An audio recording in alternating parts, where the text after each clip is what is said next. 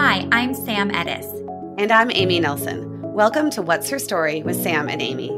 This is a show about the world's most remarkable women, their professional and personal journeys. Together, we'll hear from gold medalists, best-selling authors, and leaders of the world's most iconic brands. This is a very exciting episode of What's Her Story with Sam and Amy because it is our second live Mom 2.0 version of What's Your Story with Sam and Amy. And Mom 2.0 is, Amy and I have a real passion for this conference. It's the #1 conference for moms. We have attended in person many, many times. It's run by the extraordinary Laura Mays, and we're just both passionate about the audience and also just the agenda and everything that the conference gives us. And so we were so excited to introduce everyone today to Alicia Menendez, who is not just a TV anchor, but she also has a best-selling book. She's a mom of 2, and we know that you will have a lot of things to glean from her wisdom. Yes, and I'm sure you've seen Alicia on American Voices, on MSNBC on the weekends and the evenings. An incredible show that I tune into every week. But we have a lot of questions for you. Alicia, one of the things that's tricky after reading your book, The Likeability Trap, is that I kind of second guess all the things you say because I'm thinking, is she thinking about being likable in this moment? Do a lot of people say that to you? No one has said that to me. Do not inception that into people's minds, Sam Edis. But it's an interesting point, Sam. It really is. But to that point, though, you wrote The Likeability Trap. Why? I care a lot about being well liked. I think there are a lot of reasons for that. I'm a sensitive person. I am a Cancer, born in July. So it's real deep Cancer. And I'm a people pleaser. And, part of that I think has to do with the fact that I'm a woman who was raised in America, and across cultures, we socialize girls to think about themselves in relation to others. I think that can be a superpower. I think when that is empathy and consideration for others, there's nothing better. I think where it becomes a challenge for women and where it became a challenge for me was when everything I did and said was dictated and influenced by how other people would perceive it. And as I started to get into my 30s, I began to realize what that care for likability was costing me, both sort of emotionally when I would put my head down at night and I would tick through every social interaction I'd had during the day and wonder what was awkward and what didn't land. The cost at work, where I felt I wasn't really showing up as the leader that I knew I could be. And so I originally imagined writing an Eat, Pray, Love for likability, which would have been a much more fun book where I would have gotten to eat gelato and do yoga and let it all go. And instead I interviewed women because that is what I do. And there were lots of women like myself who cared a lot, but there were also women who didn't give a damn. And what became interesting to me was that even those women, especially if they were ambitious, especially if they were in male-dominated fields, felt they paid a price for being so brazenly themselves. And so that question, why, whether a woman cares or doesn't care, is she still running up against this expectation that she should show up in a certain way? That became sort of the core thing I wanted to grapple with. It seems like it's not just the fact that you're a woman and that we all deal with this. And I'm sure so many of the moms listening right now are nodding their head vigorously. But also you were the daughter of a New Jersey political operative. So your whole life you grew up in politics.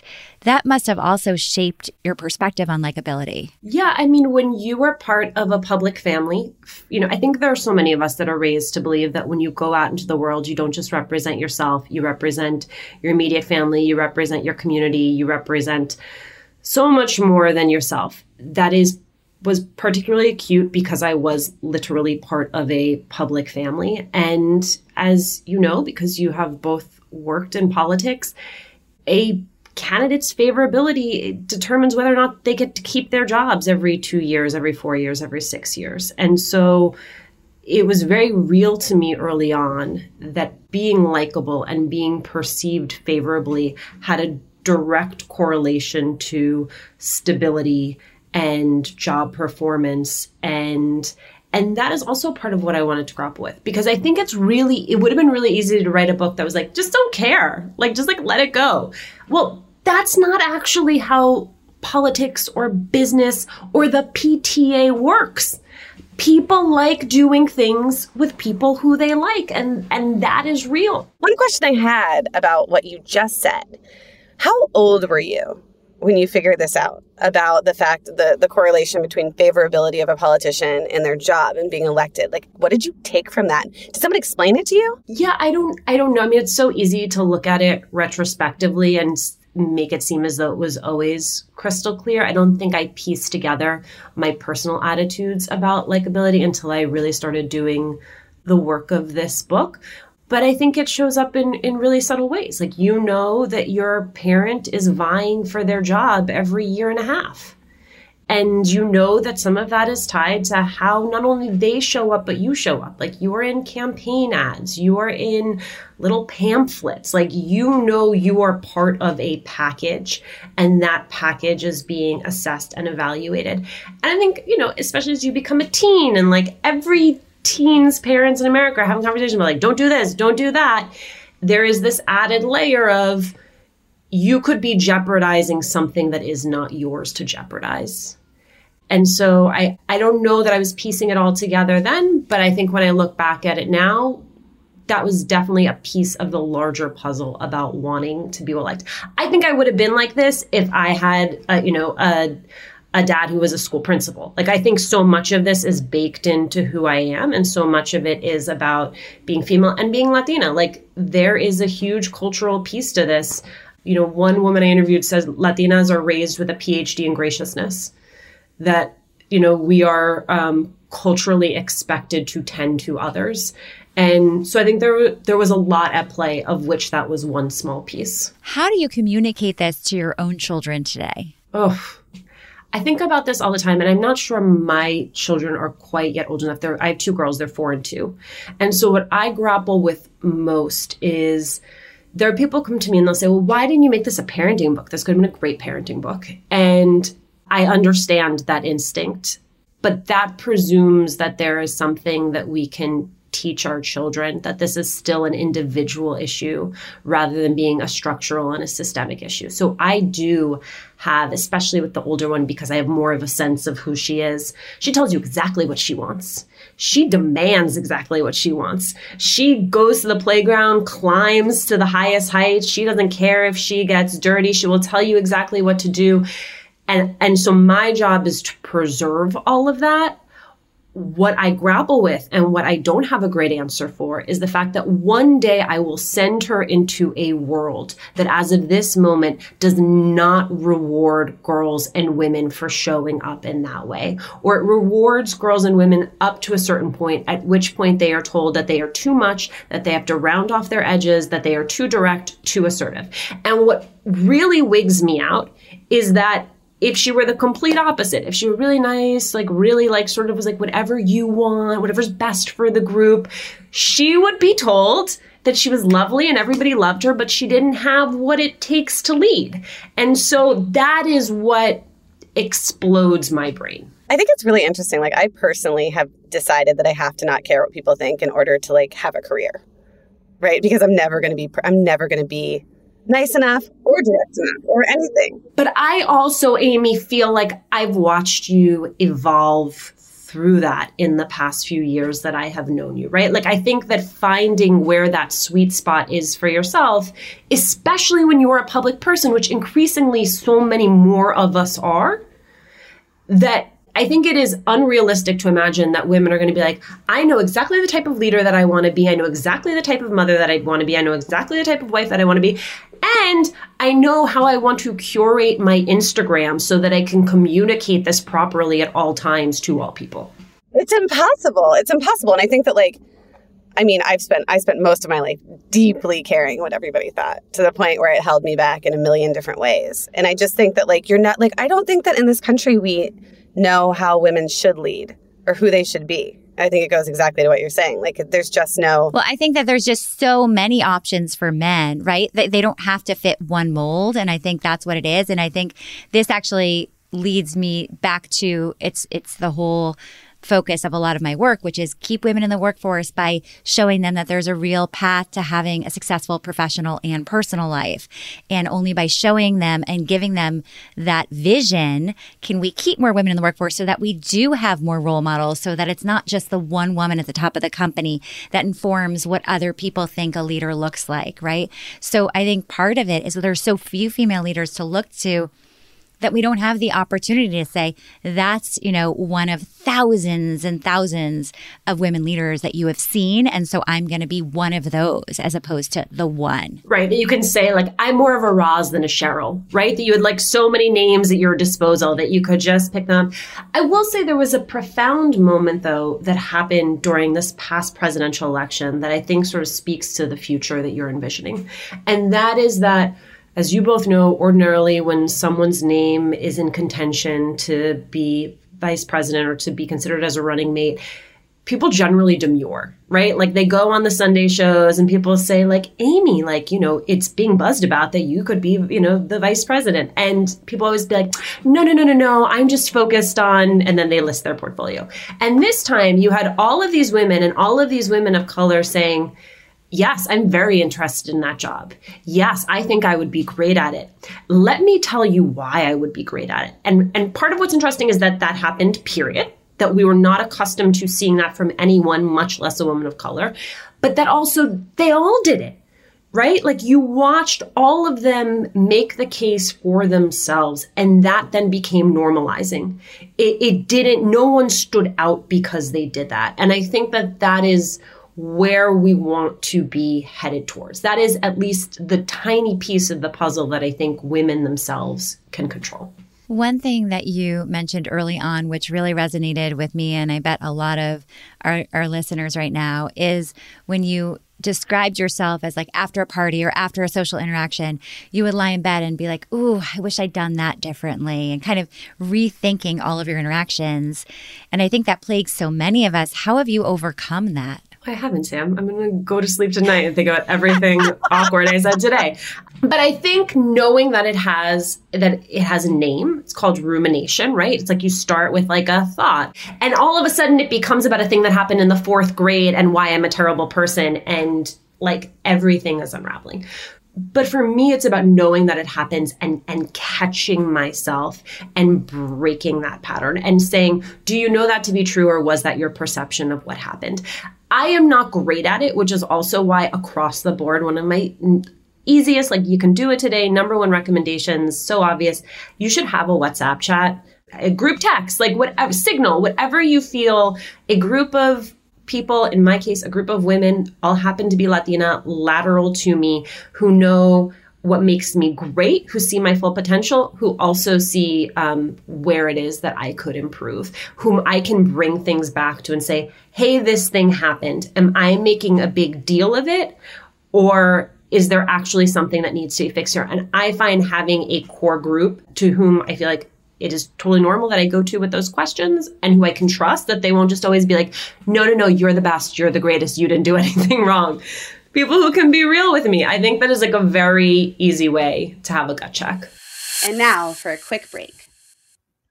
My dad works in B2B marketing, but I never really knew what that meant. Then one day my dad came by my school for career day and told everyone in my class he was a big MQL man. Then he just kept saying things like, the more MQLs, the better, over and over. My friends still laugh at me to this day. I think it means marketing qualified lead. One thing's for sure, I'll be known as the MQL man's kid for the rest of my days. Why couldn't you just be a fireman or a lawyer? Why? You ruined my life, Dad. Not everyone gets B2B, but LinkedIn has the people who do. And with ads on LinkedIn, you'll be able to reach people based on job title, industry, likelihood to buy, and more. Start converting your B2B audience into high-quality leads today. We'll even give you a $100 credit on your next ad campaign. Go to linkedin.com/customer to claim your credit. That's linkedin.com/customer. Terms and conditions apply. LinkedIn, the place to be, to be. This podcast is sponsored by Ramp. Are you the decision maker in your company? Consider this. For the first time in decades, there's a better option for a corporate card and spend management platform. Meet Ramp, the only corporate card and spend management system designed to help you spend less money so you can make more. Most corporate credit cards offer points as incentives, but those points amount to less than their worth in real cash value. Ramp's business cards offer you cash back, real money in your pocket. Plus, you control who spends what with each vendor. And Ramp's software collects and verifies receipts automatically, which means you'll stop wasteful spending and close your books in hours instead of days. Businesses that use Ramp add up to 5% to their bottom line the first year. If you're a decision maker, adding Ramp could be one of the best decisions you've ever made. And now get $250 when you join Ramp for free. Just go to ramp.com/easy. Ramp.com/easy. RAMP.com/easy. Cards issued by Sutton Bank and Celtic Bank, members FDIC. Terms and conditions apply. I'm Elliot Connie, and this is Family Therapy. My best hopes, I guess, identify the life that I want and work towards it. I never seen a man take care of my mother the way she needed to be taken care of. I get the impression that you don't feel like you've done everything right as a father. Is that true? That's true, and I'm not offended by that. Thank you for going through those things, and thank you for overcoming them. Thank God for deliverance. Every time I have one of our sessions be positive. It just keeps me going. I feel like my focus is redirected in a different aspect of my life now. So, how'd we do today? We did good. The Black Effect presents Family Therapy. Listen now on the Black Effect Podcast Network, iHeartRadio app, Apple Podcasts, or wherever you get your podcasts. The Therapy for Black Girls podcast is an NAACP and Webby Award-winning podcast dedicated to all things mental health, personal development, and all of the small decisions we can make to become the best possible versions of ourselves. Here, we have the conversations that help Black women decipher how their past inform who they are today and use that information to decide who they want to be moving forward. We chat about things like how to establish routines that center self-care, what burnout looks and feels like, and defining what aspects of our lives are making us happy and what parts are holding us back. I'm your host, Dr. Joy Harden Bradford, a licensed psychologist in Atlanta, Georgia, and I can't wait for you to join the conversation every Wednesday. Listen to the Therapy for Black Girls podcast on the iHeartRadio app, Apple Podcasts, or wherever you get your podcasts. Take good care, and we'll see you there. Talk to us about your identity as a Latina woman. You had a white mother. Do you ever feel, or did you ever feel apologetic for the fact that you were, quote, half Latina? And I know that you married a Latino man. And how does all of this play out in terms of your own sense of identity? It's part of what the term Latina, Hispanic, Latinx as catch-alls complicate, which is both of my parents are white, right? My father is Cuban, is of Cuban descent, but racially we are white across the board, which as a community in the conversation we're having with ourselves, there's privilege and hierarchy there. But my mom and dad raised us in a place that was overwhelmingly Latino. We grew up in Union City, New Jersey. It was where the Cubans who didn't go to Miami went. It was called Havana on the Hudson.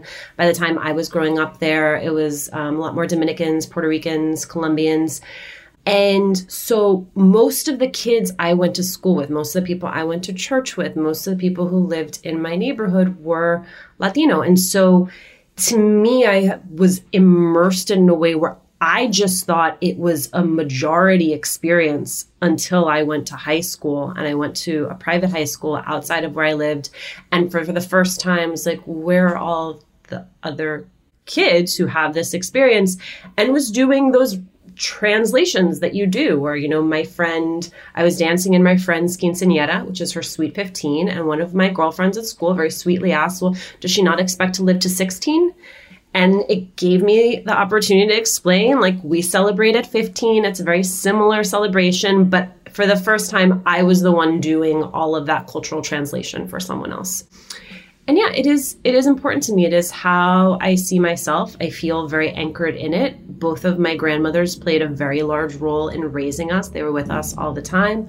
My paternal grandmother didn't speak English for most of that time, but we would sit around and watch Spanish telenovelas together, and we would watch The Price is Right, and she would laugh at things that I didn't think she understood the joke about. So, it's And it's there. To me, it is both a cultural identity, is a political identity, and one that I feel very, very grounded in. And one that now that I am a mother, I think a lot about how I make sure that my girls have that sense of pride, that sense of exposure, that sense of a people and a place that they come from. So tell us about raising your girls. Like, where will they go to school? What's the community like that they're growing up in? You were in Miami, now you're in New Jersey. So of course, Amy, you ask all the hard questions because the answer is, I don't know. Like, it's, I think in some ways you and I are probably in a similar spot on this, which is my husband and I had both been pretty transitory as people, and we loved that. Like, my husband was a campaign person. I think you did the Obama campaign.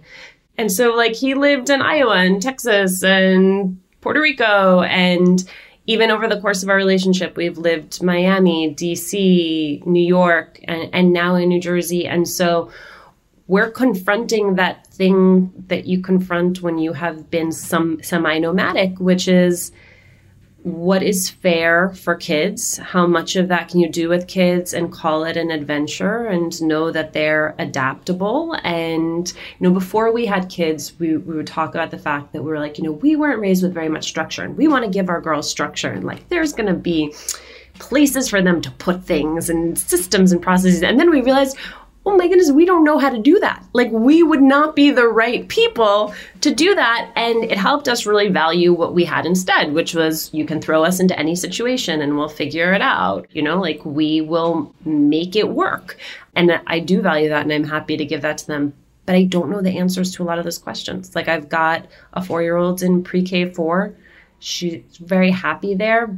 But like, even when we talk about moving or anything else, she says she wants to live in this house forever, which we'll see. I had this like very arbitrary thing. So I grew up in one community, went to one public school system my entire life, and just always envisioned that for my kids.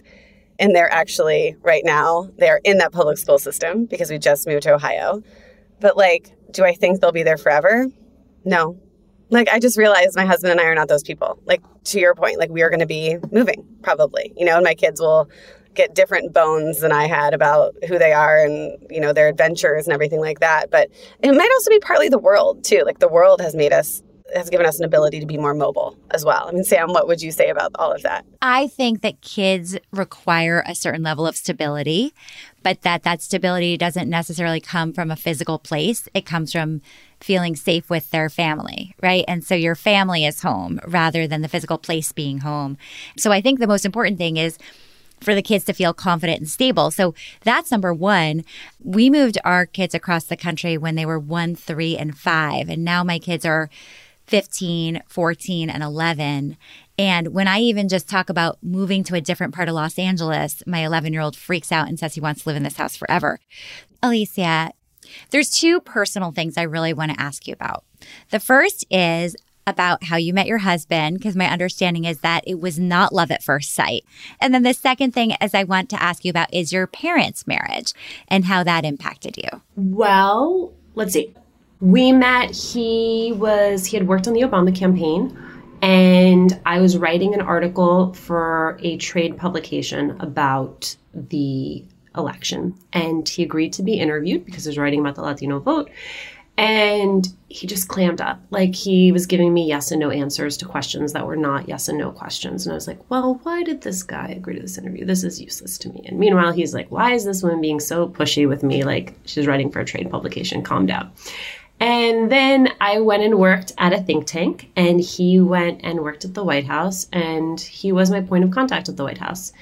And I always on the phone found him very brusque because he was working at the White House and he was like moving from thing to thing to thing.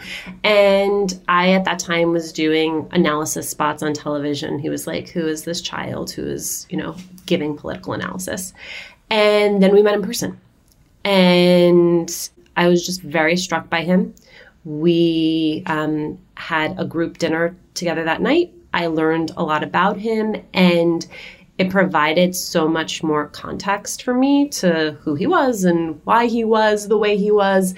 And I think about it a lot in the context of it's sometimes when we have strong feelings about someone, those strong feelings can move in either direction. And that very often, like, that reaction is about the fact that that person reveals something to us about ourselves. Like in this case, I think it very much was that where we are different, we're very different, but where we are the same, we are very much the same. And I was responding to the parts of us that were actually very much the same, right? Where I'm like, why are you so loud? Why are you so direct? Why are you all of these things that I am too? And yeah, and then, you know, we started dating. We lived in DC for a while. We had a period of time where he got offered a job in Miami and he moved to Miami and I moved to New York and we stayed together. And then I got offered a job in Miami, which when you work in media, English language media, feels like a thing that will never happen. And so it really felt like the universe was aligning to make all of these very different things that we wanted actually line up. And it was a real blessing because part of the reason we wanted to move there was he had a dad who was older. We got to spend 6 years, have both our babies in Miami. And his dad passed last year. And so I think about the fact that like we had so much time that wasn't a given. And that feels like such a blessing. And then when you were in college, your parents got divorced. I think oftentimes when we think about divorce, we think of the impact on young kids. What was the impact on you as a college student? I think sometimes we overframe divorce as just an ending when you can look at divorce with an incredible sense of accomplishment. My parents were married for 27 years. That is a very long period of time. And so I look at that and I say, that's amazing.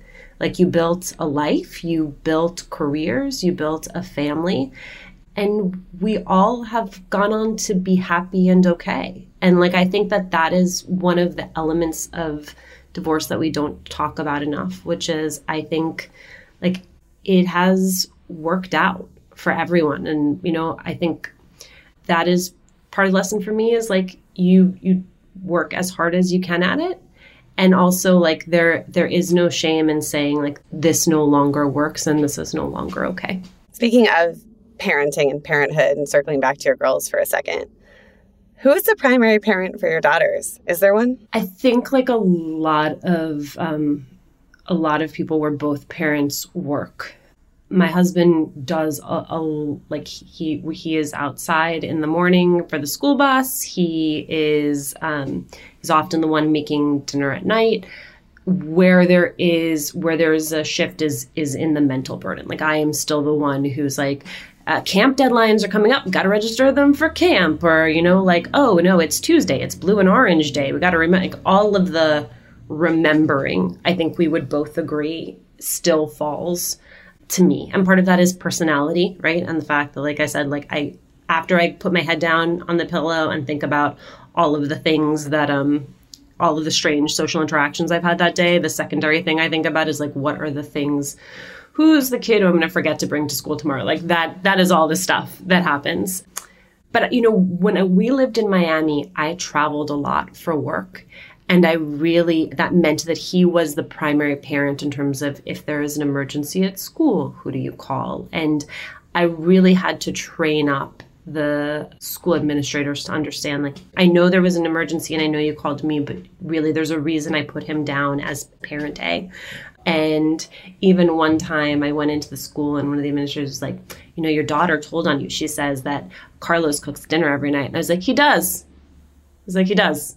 Like, that should be totally normal. Wow. But yeah, I mean, I don't know if you both feel this way, but I also think it's like, I think there are people who decide these are the types of people we're going to be, and then they are those people. And then there are people who feel their ways through life's experiences in the interest of figuring out who they will become on the other side of that. And I think part of like, it's not just moving. It's like our lives have been in constant states of flux in multiple ways as it relates to our careers and what we do. Neither of us is the type of person who's been at the same job for 10 years. And so all of these things are things that we constantly reevaluate. And I would say week to week, day to day. Do you feel like when you get to drop off in the morning or pick up your kids, like you're code switching, like now I am in mom mode and I'm trying to make mom friends?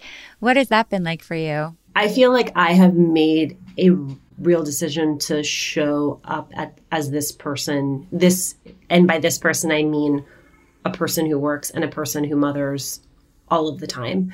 In part, that is because of the nature of my work, where sometimes I'll be at the bus stop being like, hold on, I just gotta take a call. Like, I have to fuse both of those things.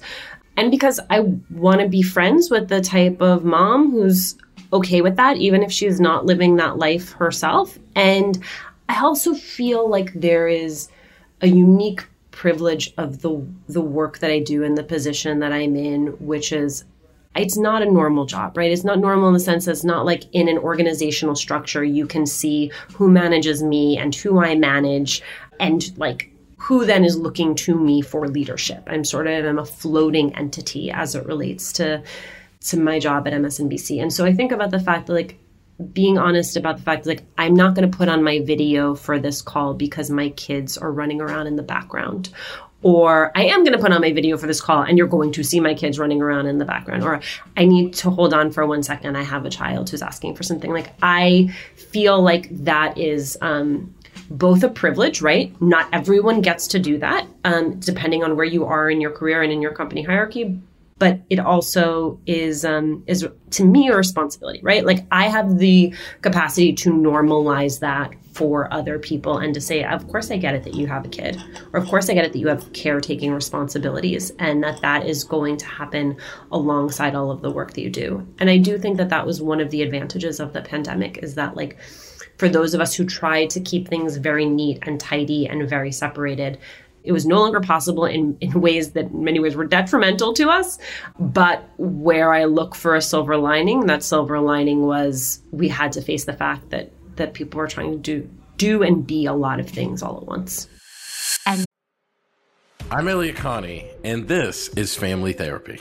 My best hopes, I guess, identify the life that I want and work towards it. I never seen a man take care of my mother the way she needed to be taken care of. I get the impression that you don't feel like you've done everything right as a father. Is that true? That's true, and I'm not offended by that. Thank you for going through those things, and thank you for overcoming them. Wow. Thank God for deliverance. Every time I have one of our sessions be positive. It just keeps me going. I feel like my focus is redirected in a different aspect of my life now. So, how'd we do today? We did good. The Black Effect presents Family Therapy. Listen now on the Black Effect Podcast Network, iHeartRadio app, Apple Podcasts, or wherever you get your podcasts. The Therapy for Black Girls podcast is an NAACP and Webby Award-winning podcast dedicated to all things mental health, personal development, and all of the small decisions we can make to become the best possible versions of ourselves. Here, we have the conversations that help Black women decipher how their past inform who they are today, and use that information to decide who they want to be moving forward. We chat about things like how to establish routines that center self-care, what burnout looks and feels like, and defining what aspects of our lives are making us happy and what parts are holding us back. I'm your host, Dr. Joy Harden Bradford, a licensed psychologist in Atlanta, Georgia, and I can't wait for you to join the conversation every Wednesday. Listen to the Therapy for Black Girls podcast on the iHeartRadio app, Apple Podcasts, or wherever you get your podcasts. Take good care, and we'll see you there.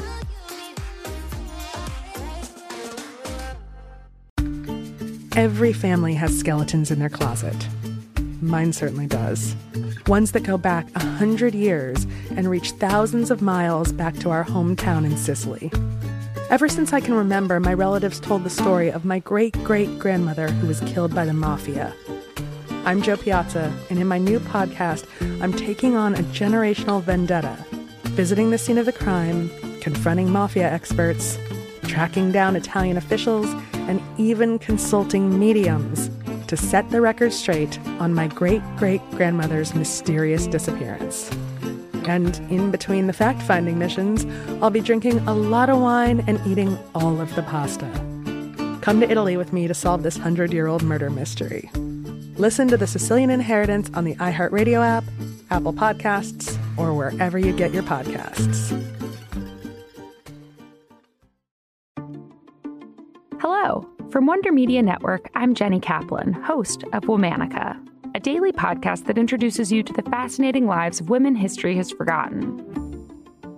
This month, we're bringing you the stories of disappearing acts. There's the 17th century fraudster who convinced men she was a German princess. The 1950s folk singer who literally drove off into the sunset and was never heard from again.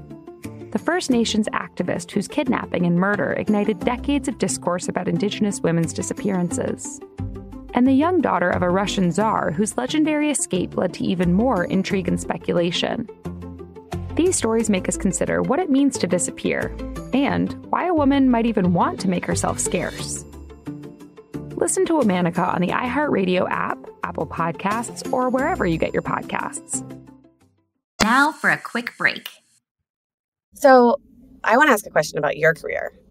How did you end up in front of the camera? Was that your goal? No, I thought I would graduate from college, go to law school, even took the LSAT. I basically was going to live your life, Amy Nelson, and then run for office.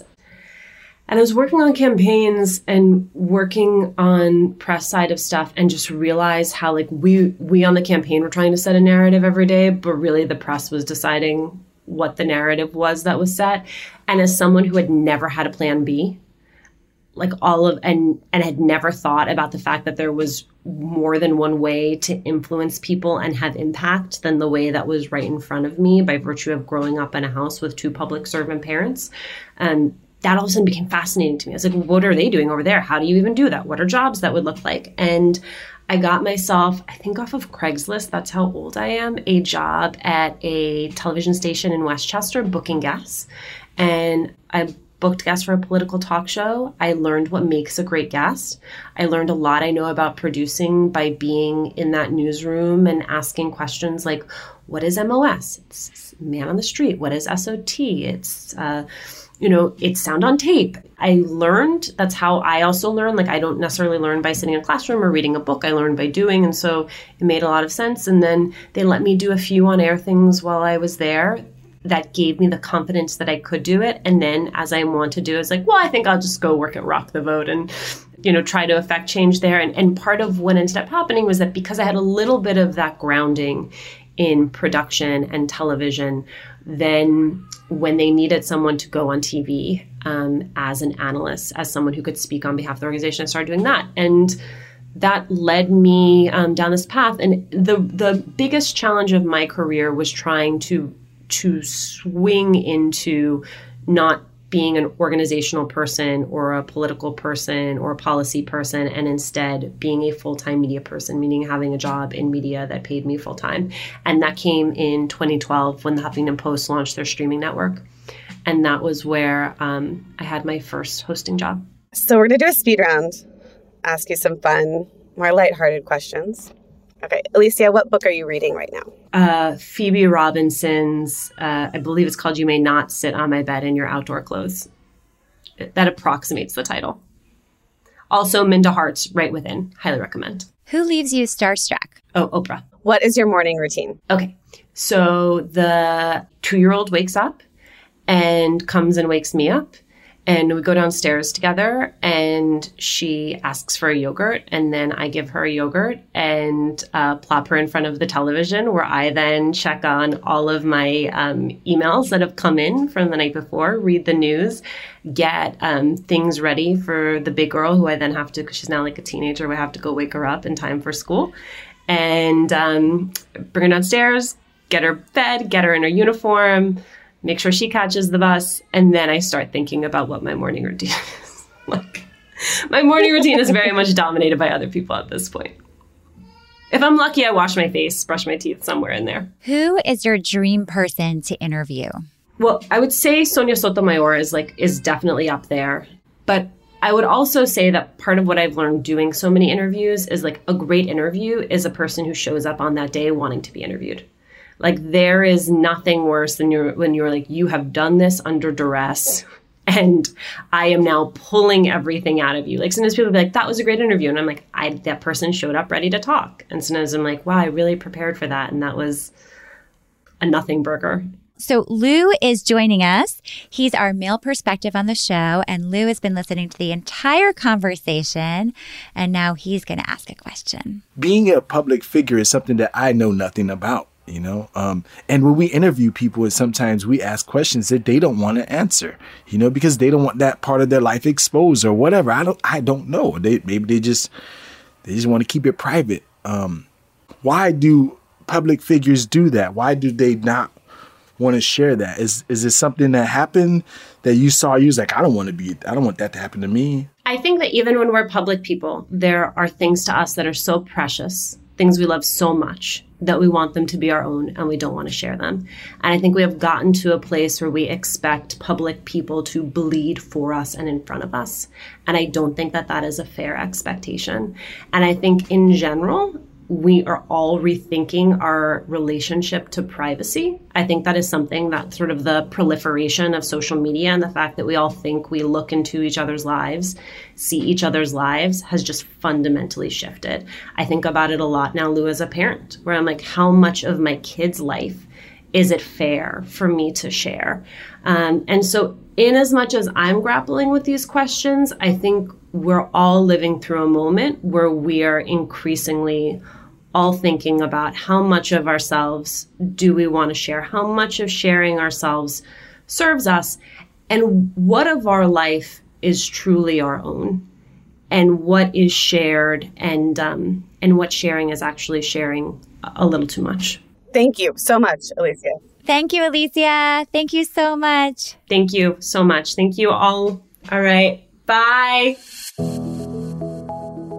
What did you think of that? I mean, so I know Alicia a little bit, and she is a brilliant, thoughtful voice and a leader. And I felt like that podcast was a rumination on a lot of really tough topics that impact all of us. And she's got a real voice. I mean, I feel like I need to walk away and think about everything we just talked about. How about you? I really loved when she talked about how transient, like she and her husband are, but that they thought they should have these like really stable lives for their kids, and that they realized that's just not who they are. That was so fascinating. Her husband's awesome. Carlos is like this brilliant, super fun guy. I mean, I knew him many years ago, but incredible person. And, you know, he's also from a political family. Right. His grandfather was the president of Cuba. Yeah, it's a lot. I mean, it's really interesting. Yeah, no, I mean, I would imagine that's something they had in common, is that they're both from these wildly political families. Well, and it's interesting for Alicia, too, because she's both a journalist who needs to be, you know, like what she said, not part of the news, but kind of, you know, reflecting on it, and the daughter of a sitting U.S. senator. And I think, I don't know, you know, like, who else is that in America? Who else is in that? Well, actually, the only people who are like that are the Cuomos, because if you think about it, like, there's a politician in office and then a media person who's covering it. So, you know, that's probably the only comparable I can think of right now where you have a media personality that's direct kin with a politician. Well, Maria Shriver when Arnold Schwarzenegger was governor. Yeah, that's true. But yeah, I mean, but I think it's a very rare position to be in. That's true. I also really found the likability thing fascinating because, you know, especially as moms, we're so aware of ourselves and our personalities in relation to other moms, to colleagues. Like, I feel like there's this added layer of complexity when you're a mom, right? Especially as your kids get older. Like, sometimes your kids are best friends with someone, and so you become friends with their parents, and then maybe that friendship dissolves. And does the friendship between you and the mom survive? Like, there's so much going on in the mom world in terms of friendships and interactions. And so I really enjoyed hearing about the likability as it pertained to that. And I appreciated what Alicia said about how she doesn't code switch at all. She's kind of like, this is who I am. Take me or leave me. Like, I'm the mom who's going to be on a call at the bus stop. And that if you like that, then let's be friends. Yeah, I think that's awesome. I think that's really great. I love it. Thanks for listening to What's Her Story with Sam and Amy. We would so appreciate if you would leave a review wherever you get your podcasts. And of course, connect with us on social media at What's Her Story Podcast. What's Her Story with Sam and Amy is powered by my company, The Riveter, at theriveter.co, and Sam's company, Park Place Payments, at parkplacepayments.com. Thanks to our producer, Stacey Para, Our social media manager, Phoebe Crane Fuss, and our male perspective, Lou Burns.